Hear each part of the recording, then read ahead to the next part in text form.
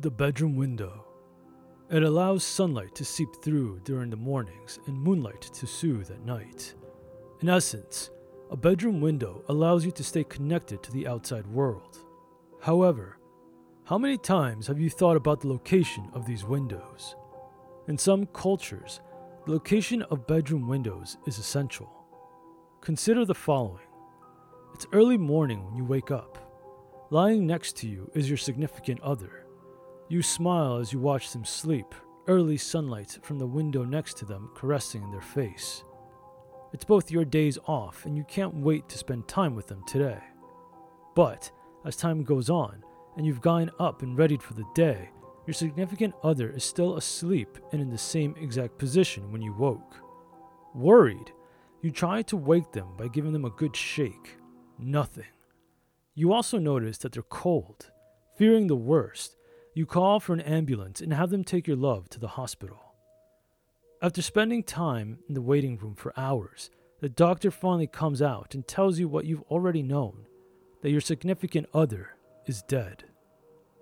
As the initial shock of the news wanes, and you ask the doctor how your love died, the doctor gives you a perplexed look. They tell you that the cause of death is unknown. The only thing the doctor can tell you is that your love's organs were all removed without a single incision made to the body. Unbeknownst to you and everyone else, that night, your bedroom was broken into by a long, slimy, proboscis-like tongue that slithered its way into your love's mouth, began feasting on their organs. I'm Agent Kai, and I've decided to make my reports for Lyles in the form of a podcast. My hope is that you, dear listener, will discover the truth of this world and open your eyes to it.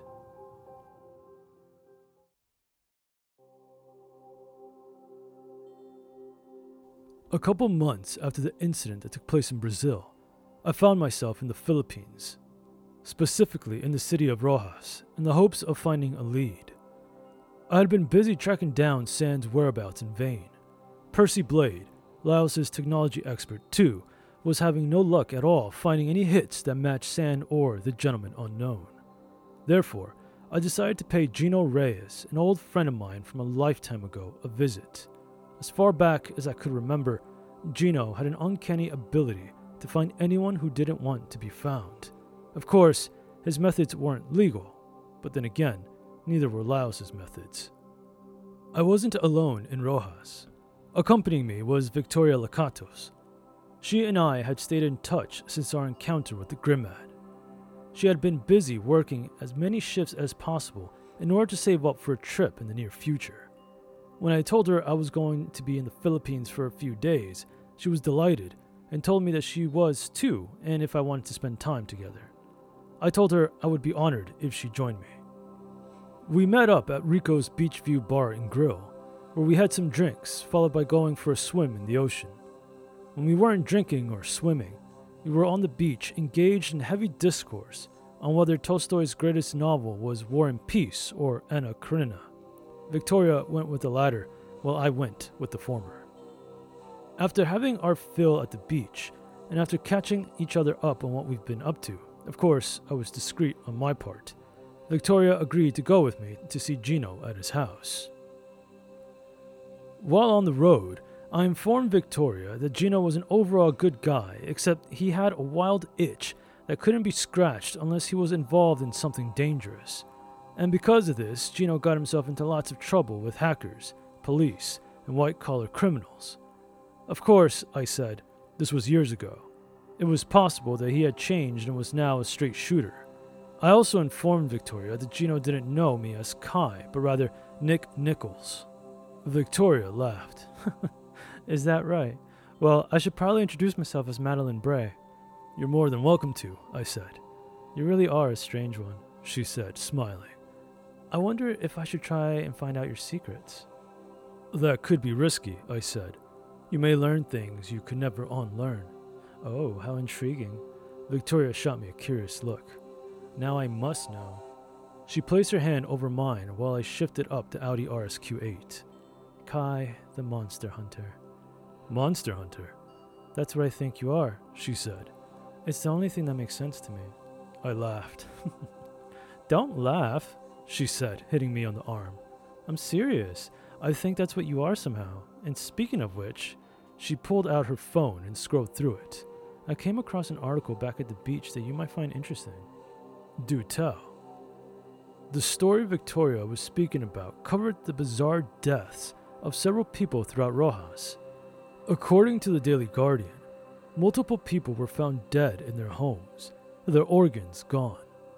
While many believed that these people were victims of black market pirates, the evidence pointed to something else. The coroner's report stated that these people did indeed have their organs removed. However, there were no incisions or cuts or marks of any kind. One investigator said that it was almost as if their organs just ate themselves. An eyewitness claimed that they saw a tick-tick flying away from their neighbor's house during the early morning hours. This same eyewitness told reporters that they were sprinkling salt around their house to ward off the Aswang. Of course, the article went on to say, all this talk of the tick-tick was nothing more than just hearsay. There was no real evidence of an Aswang feeding on the residents of Rojas. What is a tick-tick? Victoria said. Sounds bad. A tick-tick, dear listener, is a mythological creature known as the Mananagal. Vampiric in nature, the Mananagal enjoys devouring organs, especially the fresh hearts of unborn children. Therefore, their ideal prey is pregnant women. They fly at night, or rather, their upper torso flies at night. You see, the Mananagal detaches its lower body and hides it, usually around banana trunks, while its upper body flies to its prey's house, intestines flailing in the air. Once there, it then uses its long, proboscis-like tongue to enter the bedroom in any opening of the victim's body, mouth, nose, ears, etc., and devour their organs, or, on a lucky night, the fresh heart of an unborn child. Victoria grimaced. It's disgusting. Is such a thing like that real? Was the Grimed real? My God. So there's some kind of visceral-sucking creature on the loose? Well, none to my knowledge, I said, but that doesn't mean that it's not. While the article concluded that the bizarre deaths weren't supernatural, and there was a good chance that these deaths could be explained in some other fashion, I had a feeling that wasn't the case. Of course, I kept this to myself. When we arrived at Rojas Airport, Gino's chauffeur, Angelo, met us by the entrance.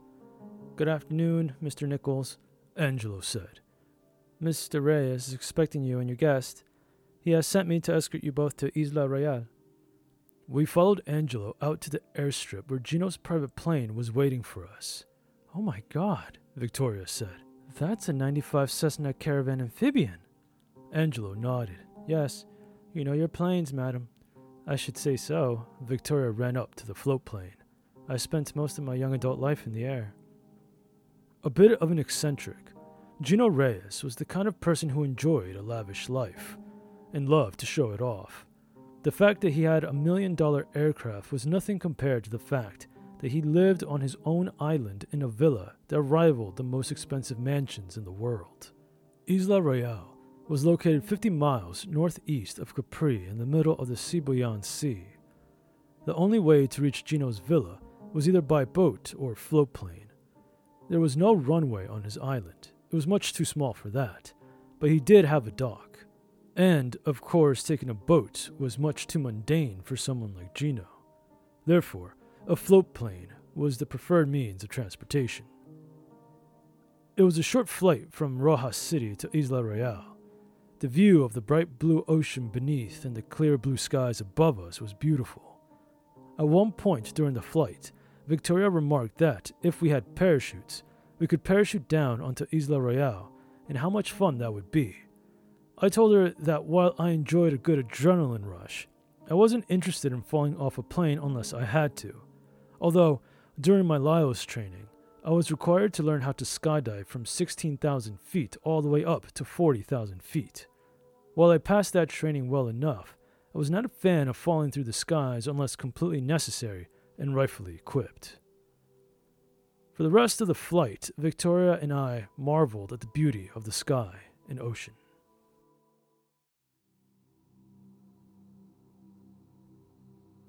Gino met us at the end of the dock. He was accompanied by 2 servers who had champagne glasses on a tray with a bottle of Taringet in a chilled bucket. "I'll be damned. Nick Nichols in the flesh," Gino said, smiling. "Man, I thought you were dead." "Not dead," I said, "just hiding from you." Gino laughed. "Ha! You can't hide from me. No one can." He smiled. "But you know, I would never look you up, brother. You're my boy." We hugged. "Oh, and who have you brought with you?" Gino said, eyeing Victoria up and down. "My God, Nichols, you've hit the jackpot." "He wishes," Victoria retorted. "And mind your tongue. My name is Victoria Lakatos, and I like to be referred to by my name and not as an object." "I like you already." Gino placed his hand over his heart. "But, as much as it pains me to say this to such a beautiful woman such as yourself, my heart is promised to another." "Oh no, what a shame," Victoria said, dryly. "Is that so, Gino? You, the man who said that no woman could ever tame his heart?" Gino nodded. "Can you believe it?"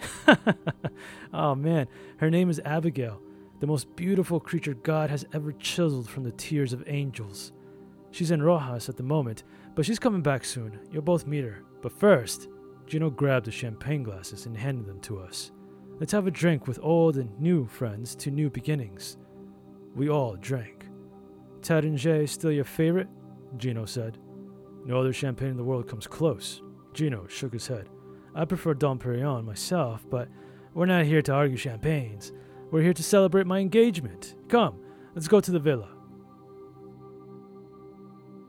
After giving us the grand tour of his spacious villa, we all took a seat in his massive living room that overlooked the ocean. He had his servers bring more champagne along with a cheese platter. While we ate and drank, Gino informed us that he was getting married in the summer in Aruba, and that we were both invited. Once Gino had explained what Abigail had requested for the wedding and how expensive and luxurious everything was going to be, I was finally able to get down to business. I explained to Gino my encounter with Sand and what he had done in Brazil and how he had disappeared without a trace. Gino took a sip of his champagne. "I don't know why you work for the CIA, man. You know what I'm saying, Nichols? You're much too good for them." He turned to Victoria. "You're not a CIA officer too, are you?" "God, no," Victoria said. "I'm a flight attendant." "Thank God. Someone with some sense." Gino turned to me. "Nichols, I tell you this with love and respect. Quit that agency and join me." "And what is it that you do exactly?" I said. "Oh, you know, I go around checking various databases and systems to make sure that everything is working properly." "And stealing money from these places is what?" Gino laughed. "Just another service I provide." "So you're a hacker," Victoria said. "Hacker is such a strong term. You know, I prefer tech mage." Gino smirked. "Do you two have any idea about the illegal shit Facebook, I'm sorry, Meta, and TikTok have on people?" He chuckled. "Yeah, I'm the criminal." "What about Sand?" I said. "Can you find him?" The sound of a door shutting somewhere from the front echoed throughout the villa, followed by heels clicking against the wooden floor. Gino smiled. "If this Sand character was in Brazil, like you say, then I will find him. My experience has taught me that the harder people try to vanish from the world, the bigger a footprint they leave behind. I know, it doesn't really make sense, but trust me, I know what I'm doing." He downed his drink. "I'll find this Sand for you, Nichols. Don't you worry. Just give me a couple days. I'll have the info for you then." The sound of heels clicking against the wooden floor grew louder until a woman in a green Givenchy dress appeared. She had a sun-kissed complexion with long jet-black hair and deep brown eyes. "Oh, a king matimisnan hell." Gino stood up and kissed her. "Nick Nichols, Victoria Lakatos, this is my fiancée, Abigail Garcia." "Hello, it's nice to meet you both," Abigail said. "Has my soon-to-be husband been annoying you much?" "Very," Victoria said. "Honestly, I don't know how you stand this guy." Abigail laughed. "With an incredible amount of patience." "Oh, that's just cold." Abigail invited Victoria and I to stay for dinner. We accepted.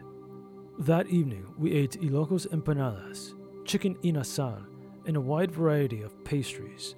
To drink, we had a bottle of Screaming Eagle Sauvignon Blanc and coffee.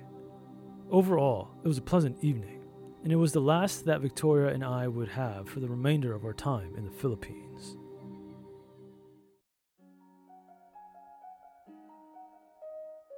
Once we were back in Rojas City, Victoria invited me to her hotel, the San Antonio Resort, for drinks and a swim in the resort's pool. While we floated on the water, I noticed Victoria looking at the multiple scars I had throughout my body. I told her that I had received the scars from multiple job-related incidents. Laos had many technological advances in medicine to provide its agents. There was a product called SCAR with a slash across the word SCAR that helped erase unwanted scars from the body. However, I chose to keep my scars to remind me of the cost of making mistakes in this job. Of course, I didn't tell Victoria this information. Instead, what I told Victoria was that the scars were like rugged memories. Victoria smiled. I wasn't looking at your scars. It's your abs that have my eye. They had my eye at the beach earlier today too.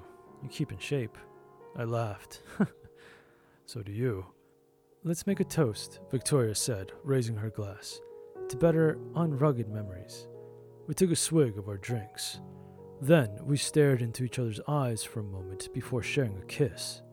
But our intimate moment would remain just that, a moment.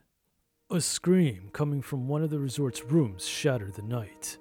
Then a faint tick-tick sound that gradually became louder was heard.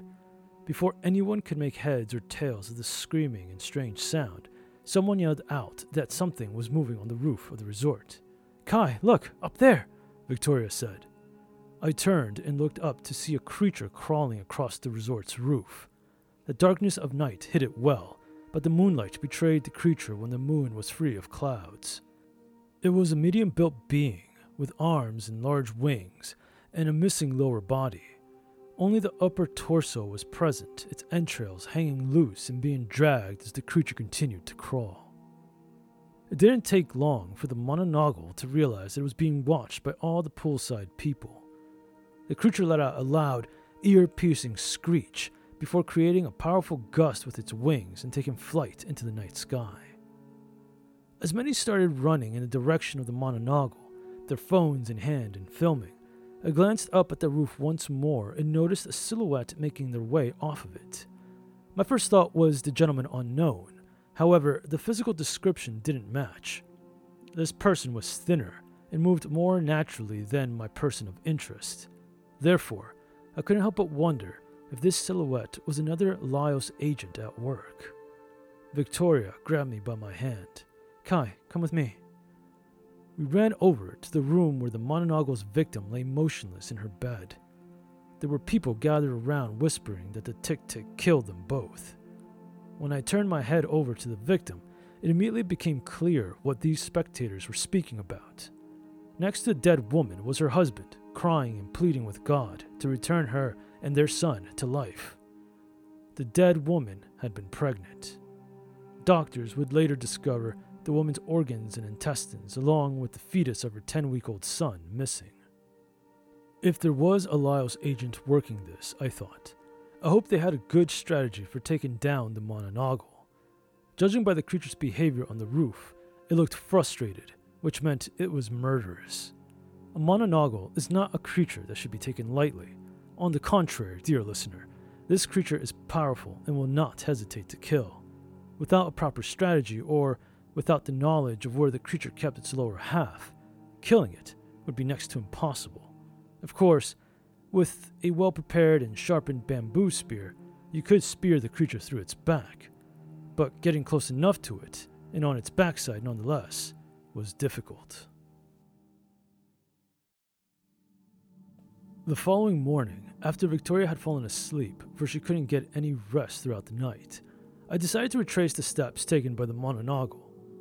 I started from the victim's room, then walked around the resort, following the creature's roof crawl.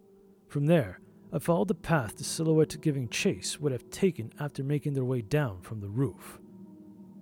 Since the Mananagal had flown off in a northern direction, I assumed the silhouette would have done the same thing. Doing this would have taken the pursuer north toward the beach. I walked up and down that stretch of sand until the sun rose above the horizon.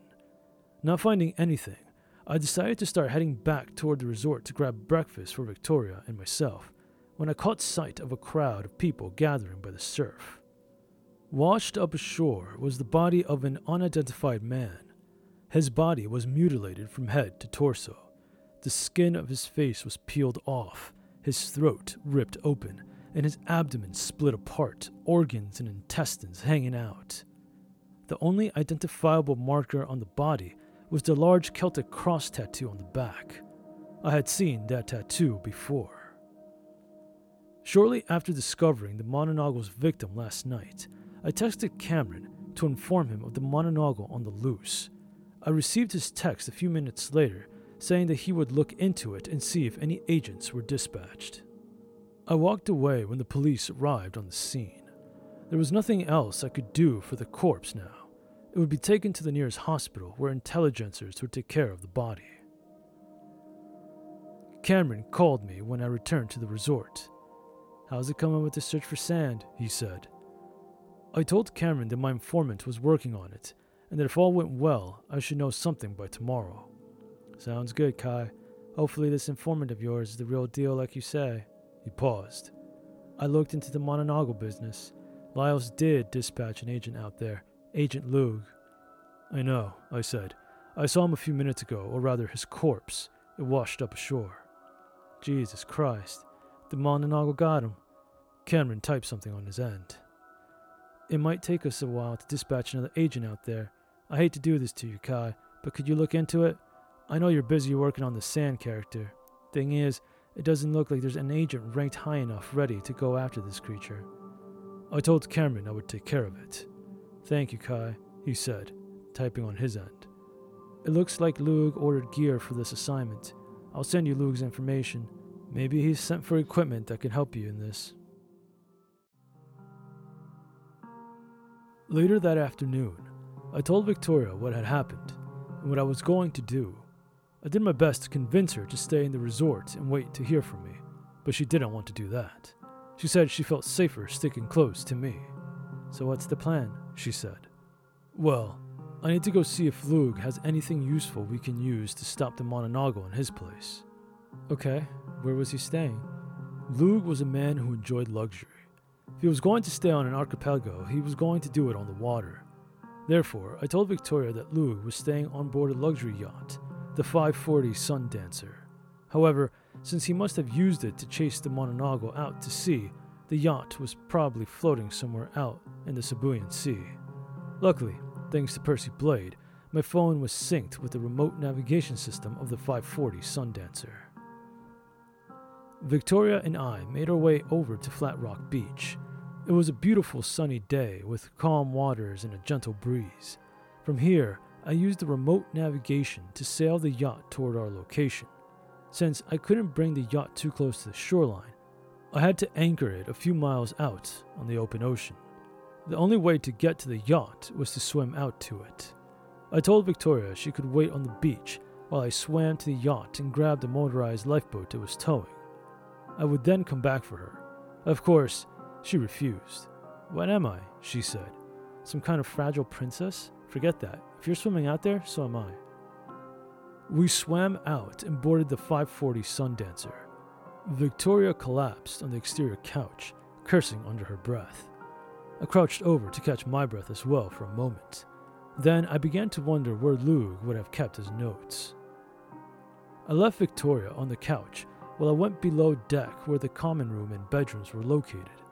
Aside from empty whiskey bottles littering the place, there wasn't much to see here. However, the master bedroom did reveal what I was looking for. In one of the nightstand's drawers, tucked underneath some socks and briefs, was Lug's notebook. Every Lyles agent, dear listener, must carry with them a hardcover notebook at all times. This notebook is used to write down notes on assignment progression and for reference later on when writing field reports. While writing things down in a notebook may sound old school, it was also the best way to keep prying eyes out, especially those of the digital variety. But in the rare case that the notebook was lost and fell into the wrong hands, each agent wrote in the notebook using their own shorthand. According to Loog's notebook, he was using the legend Finnegan Wake, a clear reference to James Joyce's novel Finnegan's Wake, quite possibly one, if not the, hardest novels in the existence of literature. And just as I feared, Loog's shorthand was based on passages from Joyce's novel and parts of H. Rider Haggard's novel She. I flipped through Loog's notes and came across 3 that were circled several times over. The first note read, "She is HCE's River Run." The second, "She-wolf hind feet is in the Tropic of Prideland." And the third, "She, out of time, landing lips, loves HCE." I was sure I would be able to decipher the first 2 shorthand notes, but that third one was going to be difficult.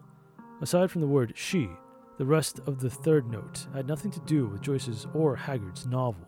I was sure of that. When I returned to the main deck, Victoria handed me a glass of champagne. "Looks like this guy Loog was getting ready to celebrate big time," Victoria said. "This guy had a bottle of Taste of Diamonds." Loog always did enjoy the most expensive things he could get his hands on. "Cheers." We both took a sip of our glasses. "What's that?" I explained to Victoria my dilemma with Loog's notebook. "Let me see." Victoria read through the notes and thought for a moment. "Well, I have no damn clue what the first 2 notes mean, but this third one looks familiar, sort of. Out of time and landing lips. That's flight attendant slang." "Is that so? Come, I show." I took a seat next to Victoria on the couch. She used the pen that was hanging from the notebook's side and began writing. "Out of time" means that a flight attendant has reached their maximum ceiling, meaning that they can no longer fly for that month. She wrote this down underneath that term. And landing lips means that a flight attendant will freshen themselves up, like reapplying their lipstick, to say farewell to the passengers. "Is that what you do?" I said. Victoria smiled. "I don't need to do that. I always look damn good." She returned her attention to the notebook. The rest, I'm lost. It took a few hours to decipher Loog's shorthand. Luckily, he kept a copy of Finnegan's Wake in his bedroom. Using the book, and with Victoria's help in locating specific pages, we finally cracked the code. The first shorthand note, "She is HCE's River Run," was easy to figure out after skimming and recalling Joyce's novel. The "she" in this sentence stood for the Mononoggle, and the HCE was a man who had a close relation to the River Run. You see, dear listener, the "she" here is a reference to Haggard's novel She, where the "she" is a creature named Aisha. The HCE are the initials of one of Finnegan Wake's characters, Humphrey Chipton Earwicker, and the River Run in that same novel represents HCE's wife, Anna Livia Pluribel, or the River Woman, which is what River Run implies. When translated, Loog's note reads, "The Mononoggle is the wife of HCE." That's the one part that was still a mystery. Who was HCE? The second shorthand note, "She-wolf hindfeet is in the Tropic of Prideland," using the same method as before, gave us the following. The Mononoggle's lower body was on the private island. And the final shorthand note, "She, out of time, landing lips, loves HCE." Thanks to Victoria's knowledge, this message read, "The Mononoggle freshens itself up when its time in the night is up. Does the Mononoggle love HCE?" With this third note deciphered, it didn't take long to figure out who HCE was. I pulled out my phone and called Gino. When he picked up, I asked him how the information on San was coming along. He said good, that he had a lead and was close to zeroing in on San's whereabouts. I then asked if he had a minute. He did. Therefore, I told him that I had a confession to make. Victoria and I had been dating for quite some time now, and she was pregnant with my child, 12 weeks in. Gino congratulated me, and then yelled at me for allowing Victoria to drink alcohol while she was with child. I told Gino I didn't know until just now. He then said I had to return to his place with Victoria so he could have his doctor look and see if any damage was done to the baby. I said we would go over later in the evening, that I had borrowed a yacht from a friend and would take that to Isla Royale. What the hell, Kai? Victoria said after I hung up. What was that? The Mononoggle. It's Abigail, Gino's fiancée. Victoria looked at me, wide-eyed. What? She is HCE's Riverrun, I said. Abigail is Gino's wife-to-be. Wait, I'm lost. How is Abigail this creature? The Mononoggle, dear listener, is an eccentric creature. During the day, on average, the Mononoggle takes the form of a woman. This woman is like any other woman on this planet. She has a job, friends, lovers, and even husbands or wives. She can even start a family. However, if this woman has another family member who has been stricken by a Darkling or Dark Chick and has had the Darkling transferred over to her, then the woman is doomed. You see, the Darkling living inside this woman is what transforms the woman into the human flesh-craving beast that has become known as the Mononoggle. In theory, if an afflicted woman gets married and has a child, specifically a girl, the woman, or rather the Darkling, will wait until its host, the woman's body, is too weak to feed in order to transfer to its new host, the daughter. When this happens, the woman will sneak into the daughter's room during the night and get on top of her. The woman will then open the child's mouth and theirs at the same time. The Darkling, that has been living inside the woman's stomach and has devoured the woman's entrails, will slither out of the woman's mouth and enter the child's mouth and begin the process anew. The woman, having no insides, dies. Oh, that is gross, Victoria said. I can't believe it, Abigail. But she seems so normal. They always do. Okay, what do we do now? We prepare, I said. We're going to need a few things. I paused. Listen, I could use your help, but you must understand that what I do is extremely dangerous. Agent Lug was one of the best in my profession, and now he's dead. There's no shame in walking away. Victoria smiled and kissed me.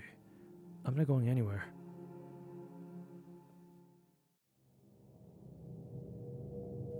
It was 9:15 when we arrived at Gino's place. I docked the 540 Sundancer aft first. Lug had made some alterations to the yacht that would come in handy later that night. Gino and Abigail led us to the spacious living room once more. There, they gave us a stern talking to.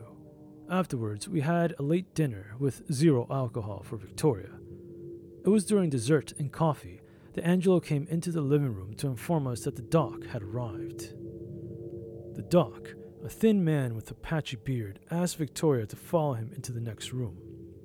Victoria gave me a slight nod before following the doc. Before our arrival, I gave Victoria a small bottle of Fantaste to use on the dock after he found her to be without a child. I then told her to give him the suggestion that everything was fine with the pregnancy. Victoria must have listened well, because when they returned to the living room, the doc said just that, followed by running to the bathroom to vomit. I'll be damned, Gino said. You're a lucky woman, Victoria. He examined her. And how is it that you're not showing? That's common, honey, Abigail said. Some women don't show until their 3rd or 4th trimester. What the hell were you thinking? Victoria lowered her head and shrugged. I wasn't thinking. I didn't want the baby at first. I'm so sorry, Nick.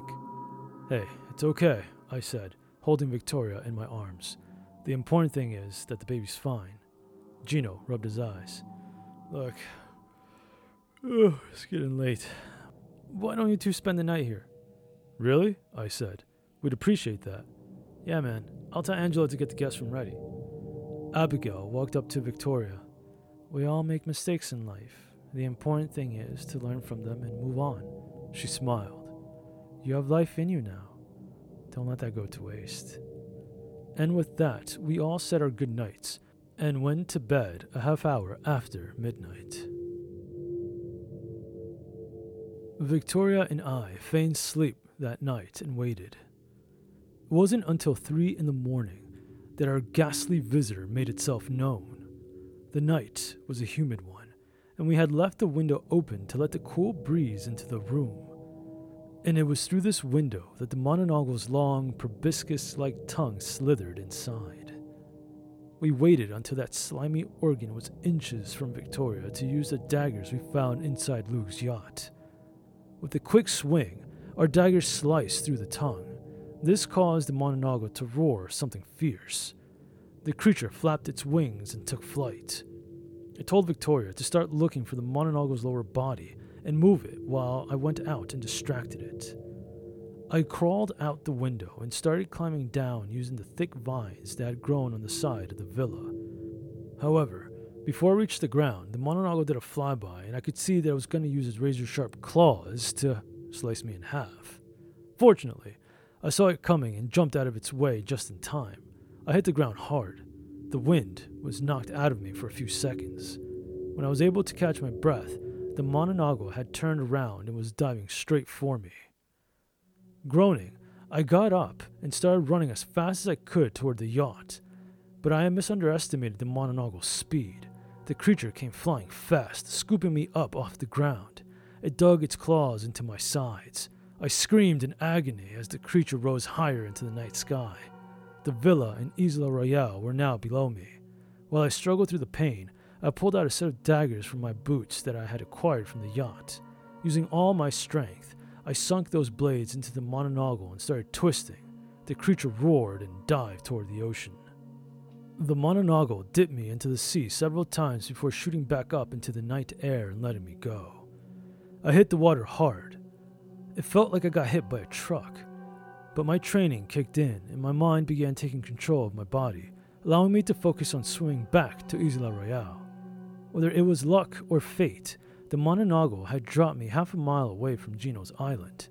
The lights of the yacht acted as my lighthouse. When I made my way back to the island a few minutes later, I was relieved to see the Mononago hovering over the villa. Whatever Victoria was doing, she was doing a good job because the creature couldn't locate her. As for me, I wasn't doing too well. I managed to get out of the water, but my sides were bleeding. The Mononago had done a good number on me. Therefore, I managed to get myself to the yacht. There were bandages and ointments that I used.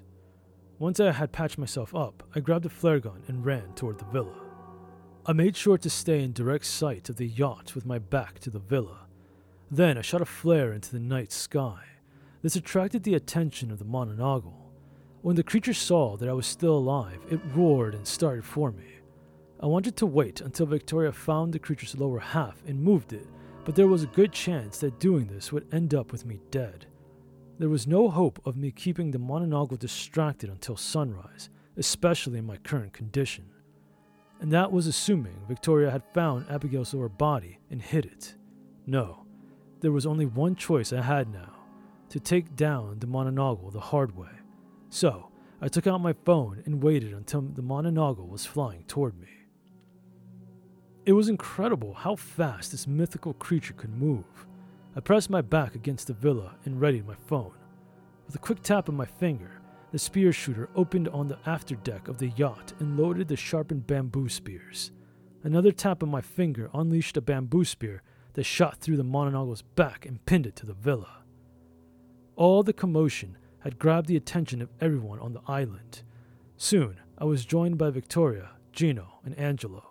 The four of us stood in silence as we watched the Mononago take its last breath. Then, we watched as her upper body slowly reverted back into the form of Abigail. The darkling that had taken over her being crawled out of her mouth and died on the ground next to her.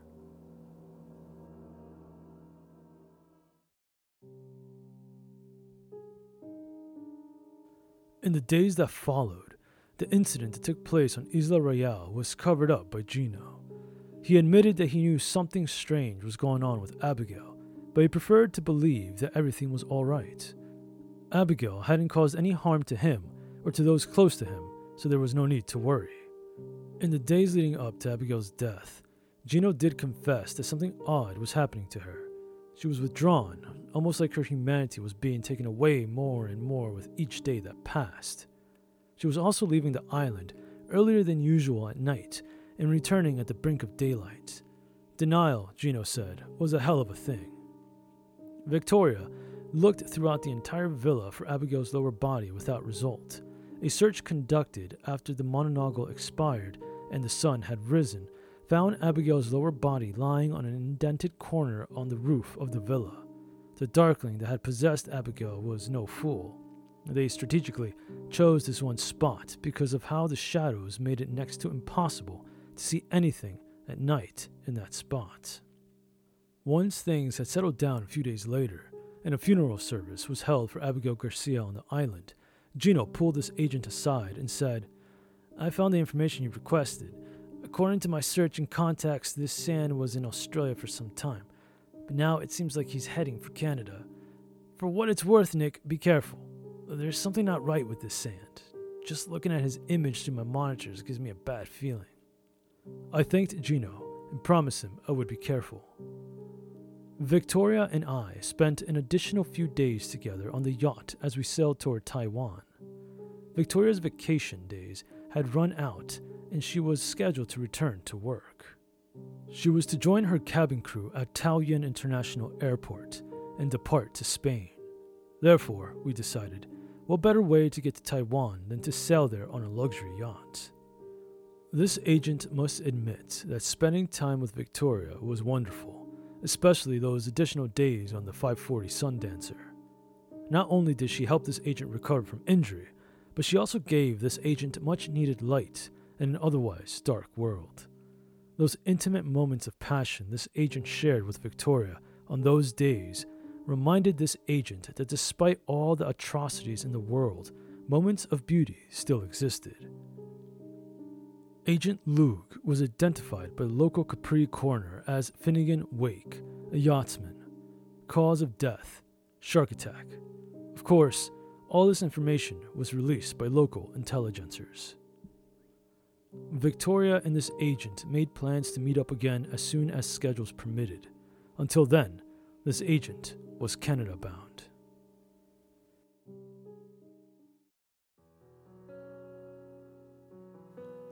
Human nature is a difficult thing to understand. Many philosophers and writers have written extensively on this subject to no avail. While great insight has been provided by these daring innovators of humanity, not much has been learned in terms of straight answers.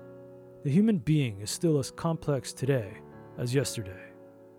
Plato once said, "All good and evil, whether in the body or in human nature, originates in the soul and overflows from thence, as from the head into the eyes."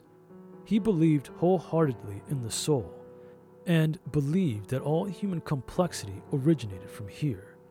And if one believes in what Plato said, then one has to wonder what would happen to a soul that was invaded by a malignant force. Abigail Garcia was a regular woman doing her best to survive in the chaos that is this world. But somewhere along the line, she was infected by a malignant force that fed on her soul. Physically, the Mononagal, or the Darkling, situated itself in Abigail's stomach and began to feed on her organs and intestines and, like a parasite, became Abigail's only connection to the living world, therefore taking control of her. Spiritually, however, what if there was something else located in the stomach or in the body in general? Perhaps a soul, an energy source that powers humanity, a source that can be corrupted and turned from something wonderful into something horrible. Like a virus infecting a healthy person, a demon takes control of a healthy person in the same way, from within. Perhaps there is something to the soul, something harmonious that beats in the hearts of all humanity. But every now and then, and with more frequency with each passing day it seems, this harmony is disrupted by maleficent forces that cause dissonant beats. If, like Pythagoras once discovered, a song that is tuned right and sounds pleasing to the ear is so because it is an undisputed truth, a harmony, then there must be some truth in harmonious and dissonant hearts.